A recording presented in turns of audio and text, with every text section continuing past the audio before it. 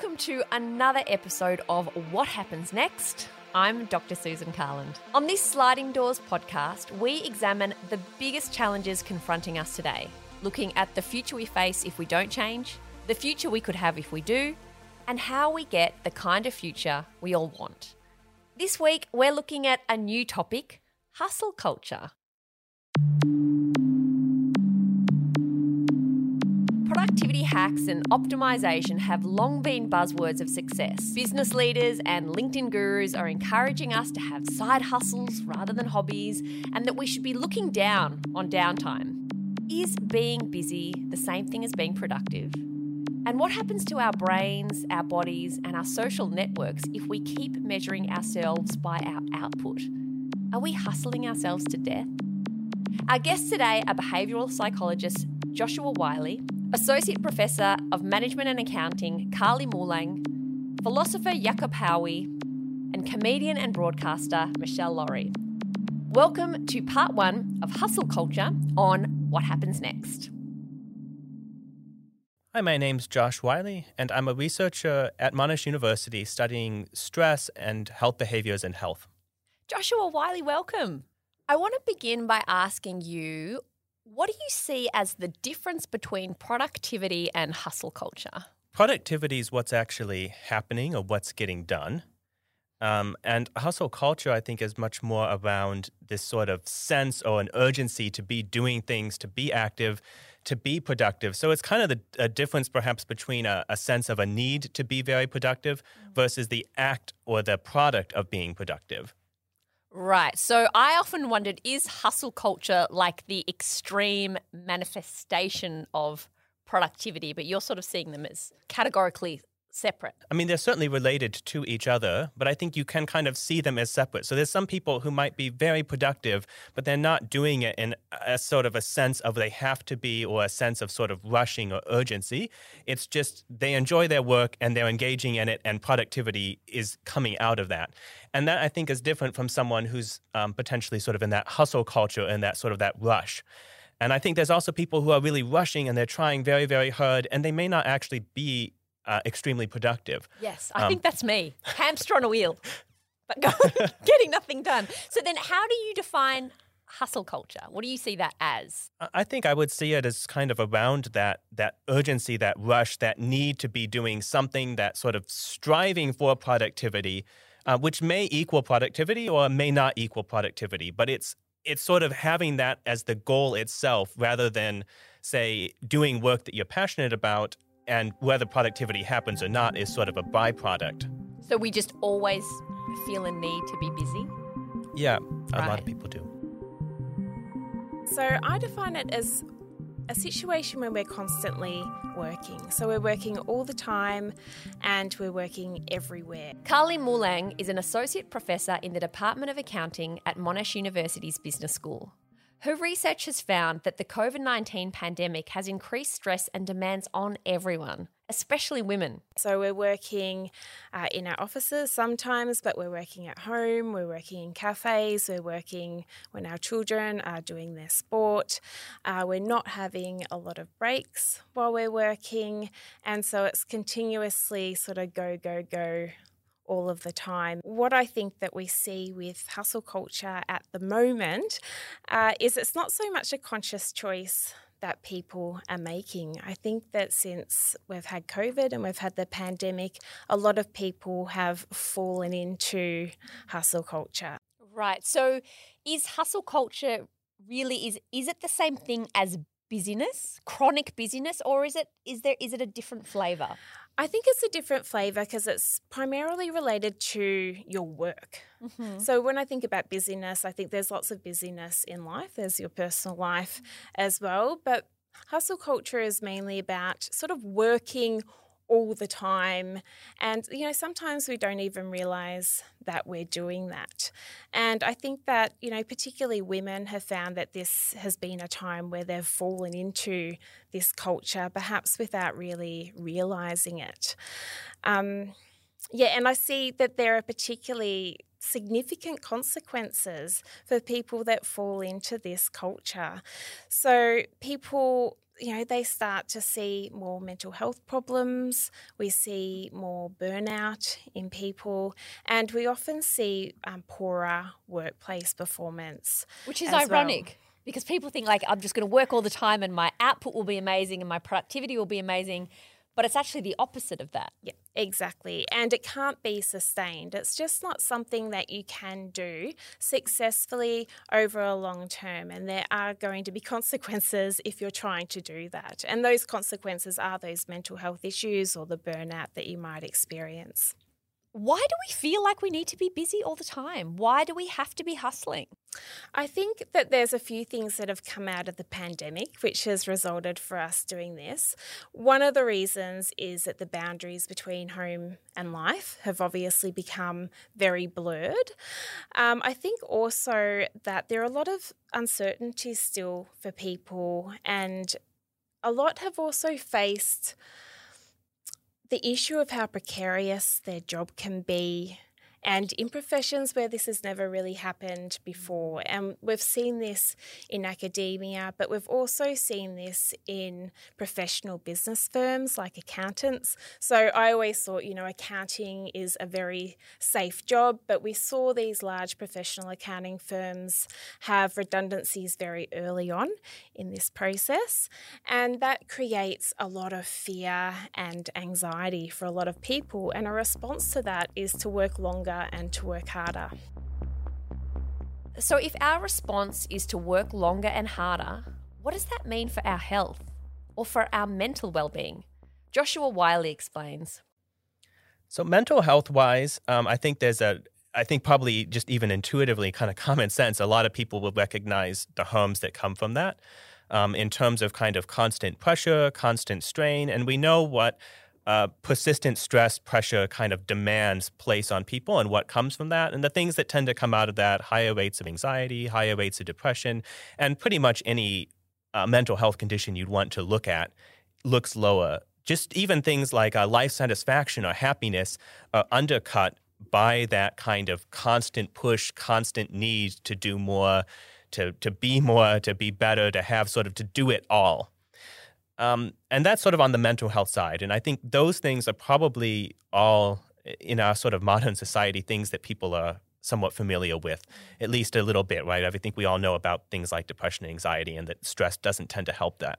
Physical health-wise, though, I think it's maybe not as well known, but can be a lot of downsides there as well. And this is going to differ by person. So I don't mean to say that everybody who's doing hustle culture has all of this going on. But when we're under stress, our bodies also respond, and they tend to respond. You get these physiological responses that have been conserved over a very long time and that were adaptive under the right circumstances. So that's what we're thinking about, kind of a classic stress response.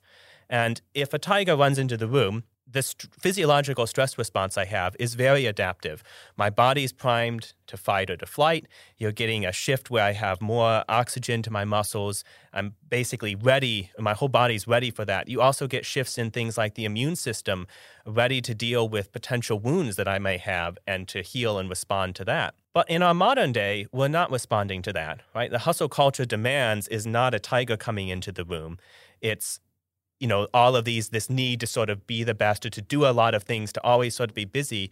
And if we're getting that sort of physiological response to stress that's designed to help us in a sort of physical threat to these more kind of psychosocial threats, it doesn't help the psychosocial side because being ready to, run really fast doesn't actually help me with my side gig.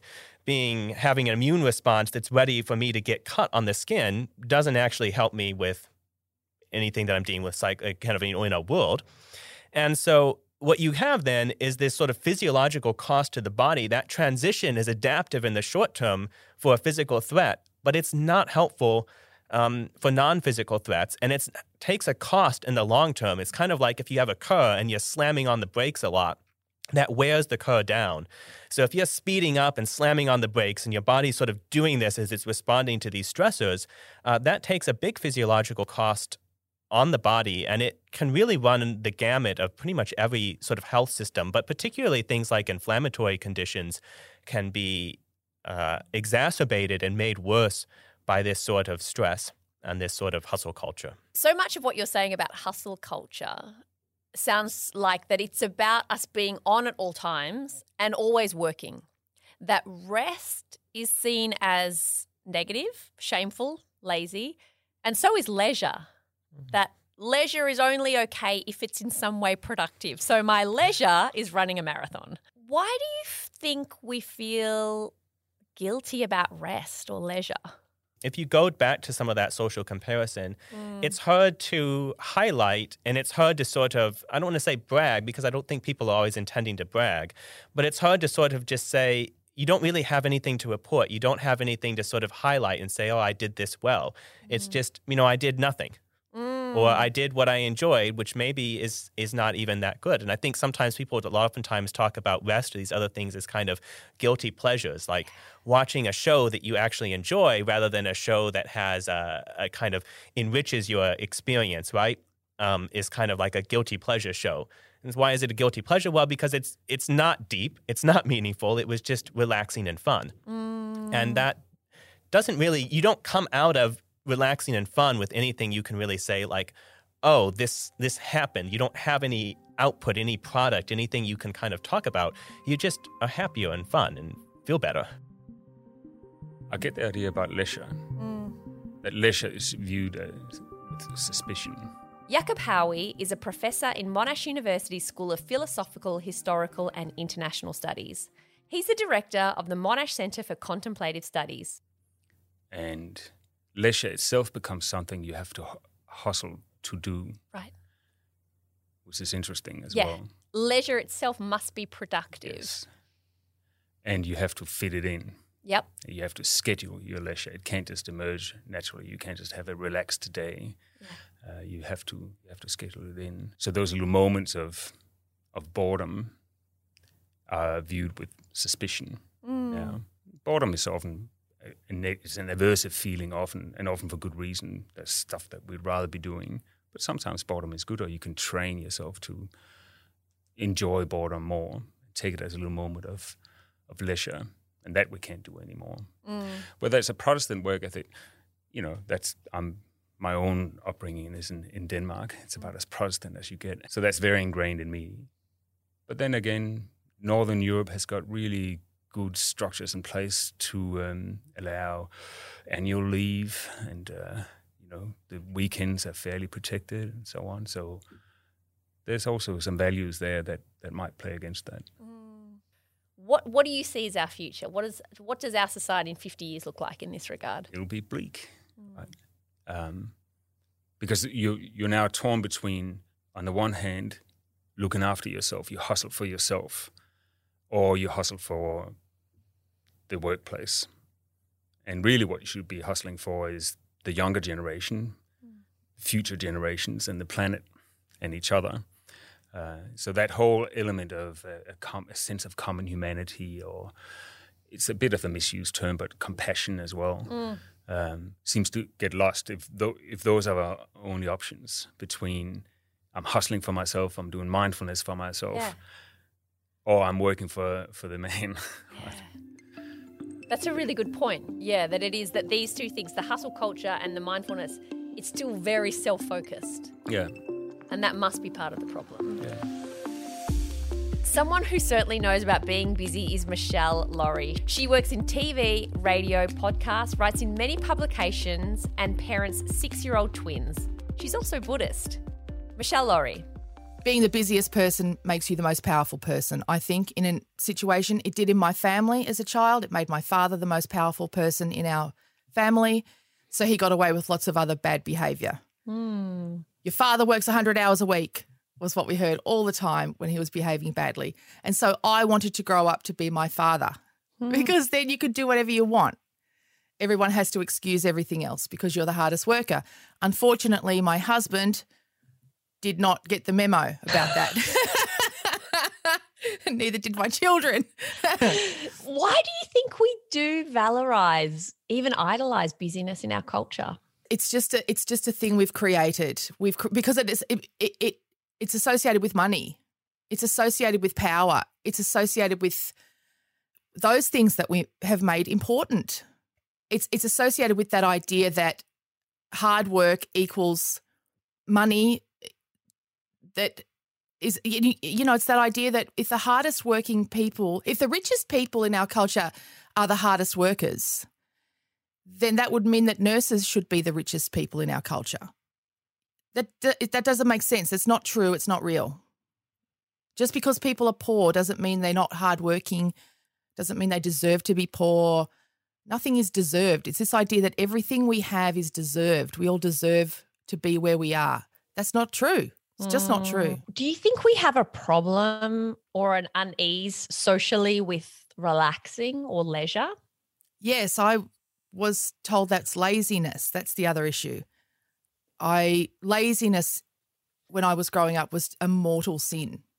So for me to sit still, to be unproductive is very uncomfortable. Where does that come from? Where does this idea that laziness or being unproductive is not just bad but sinful? Where does that come from? Again, I think it's associated with then earning poverty, earning bad luck, then people who were poor were seen as lazy, certainly when I was growing up.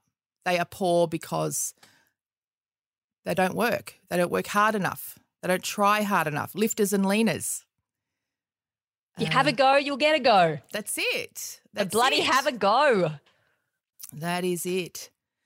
And even the last couple of days I've spent at a Buddhist monastery, actually, because I, again, was getting very wound up and having trouble sleeping and all of those things. And, well, that's not why I went there, but there was, and just finding myself sleeping and wandering around and doing nothing is so weird and creepy, and the monks are saying to me, just sit still. Just sit still. Look at the trees. It's interesting for me to hear you say that because you've been a really practicing Buddhist for many years, many years. You've written books on it. It surprises me. Well, it's a practice, not a perfect, we always say. But yes, definitely I struggle very much because I didn't grow up in the tradition and because I was raised very differently to the tradition. I was raised very much in a way that taught me that non-productivity is bad. To, time to lean, time to clean, kind of, you should be doing something. Why are you sitting? Why are you sitting still? Isn't there something you could be doing?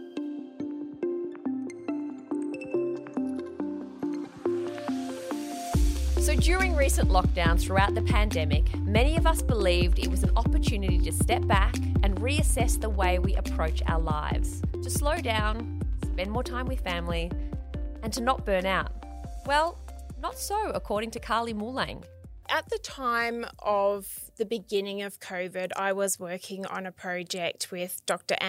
Alexandra Guillot from the Monash Business School, and we were looking at how workplaces can better support professional women. And at the beginning, we had started our interviews in March, and we interviewed 3 women normally face-to-face, and then the world changed and our remaining 30 or so interviews were on Zoom. And that's when women were really in the thick of everything. And so we could see then that it was impacting them significantly.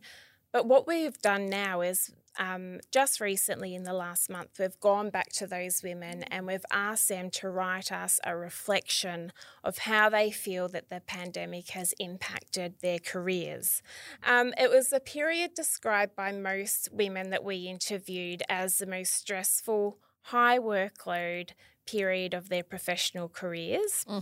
I think women listening to this like, that's right. Yeah, exactly. See, leaving many of them utterly exhausted and burnt out. So women reported to us that they were working 12 plus hours a day and they were effectively donating 4.5 hours a day to their workplace as well because they couldn't accrue flexi time or anything like that because all those privileges stopped.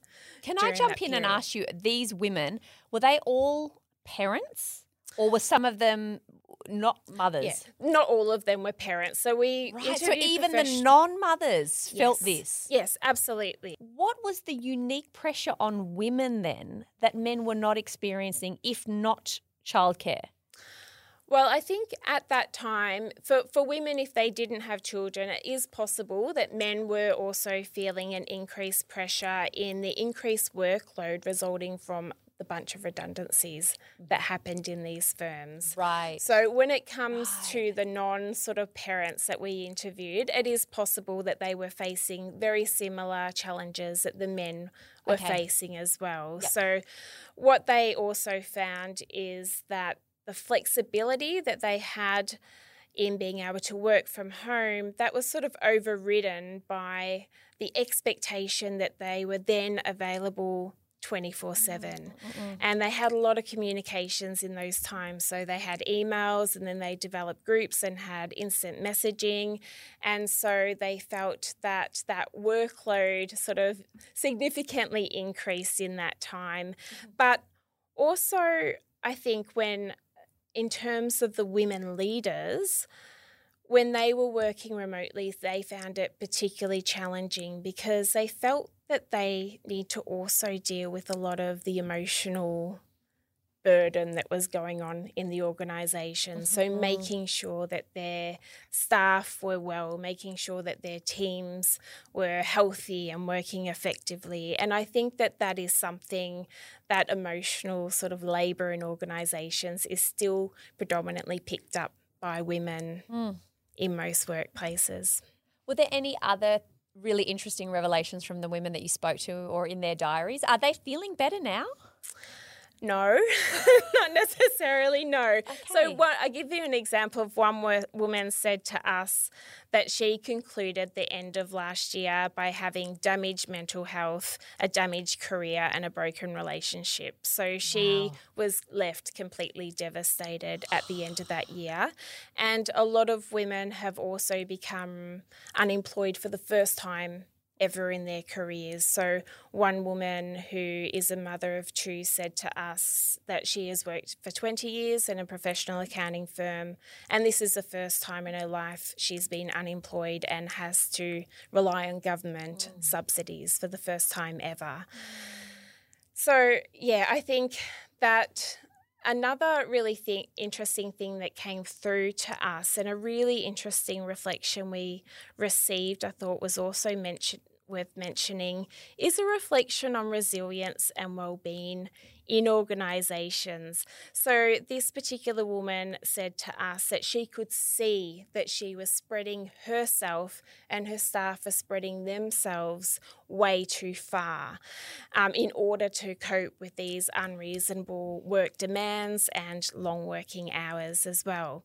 And so she really reflected on, at what point does resilience actually become a weakness? At what point does it, prevent us from recognising that it is becoming a barrier to really, or undermining our health? Like a toxic resilience. Yes, exactly. I think that this gets to the heart of some of the problems that we see underlying that hustle culture. Is just cope at all costs. Yes, exactly. And you get to a stage where something just has to give. So what happens if we keep all of this hustling up? Joshua Wiley. Federal government came out with new plans, a new budget, right, that included stuff for mental health as well. And one of the things that I think has been sort of frustrating on the mental health front is that we've invested lots and lots of money and lots of resources into mental health services. And what you see in the population is basically very stubbornly, persistently high levels of things like anxiety, depression, stress, burnout. Those we sort of just have, and they sort of haven't gone away. And we know more about them, and we have services to sort of support them. But part of, I think, why those sort of are sustained is that as much as we make headway in helping some of them, we also have these sort of new habits, new patterns, new things that we do as a country, as a society, that are not actually moving us towards better mental health, better well-being, better happiness. And so it's kind of like, you treat it, but then you also increase the risk factors, and you just end up sort of in this stalemate. We're kind of where we were decades ago. And so I think that's some of probably, things like hustle culture feeding into that. And again, that's not necessarily for everyone. There can be people who do that and they're feeling great. that's fantastic. I think if people have good health, and I say that holistically, so not just health in, their body or just health in their mind, but overall good health and they're happy, then let them do what they want. But where that's starting to suffer, then I think we want to rethink, well, why are we doing this? Do we need this? Because it's impacting on people. It's holding them back. It's making them unhappy. It's making them unhealthy. And can we do something about that? Joshua Wiley, thank you so much for your time today. It's a pleasure. It's really nice to be here. Thank you. If you're feeling run down lately, you are certainly not alone. Even before the emotional and professional baggage that the COVID-19 pandemic left us with, our society was headed for burnout. In a world where even your breaks feel like they need to be productive, it's little wonder that we're seeing a surge in mental health crises. Is there anything we can do to de-escalate the situation? And does hustle culture have any redeeming qualities? Find out in episode 2 of our series, coming to your favourite app next week. That's it for this episode. A big thank you to all our guests, and as always, more information on what we talked about today can be found in the show notes.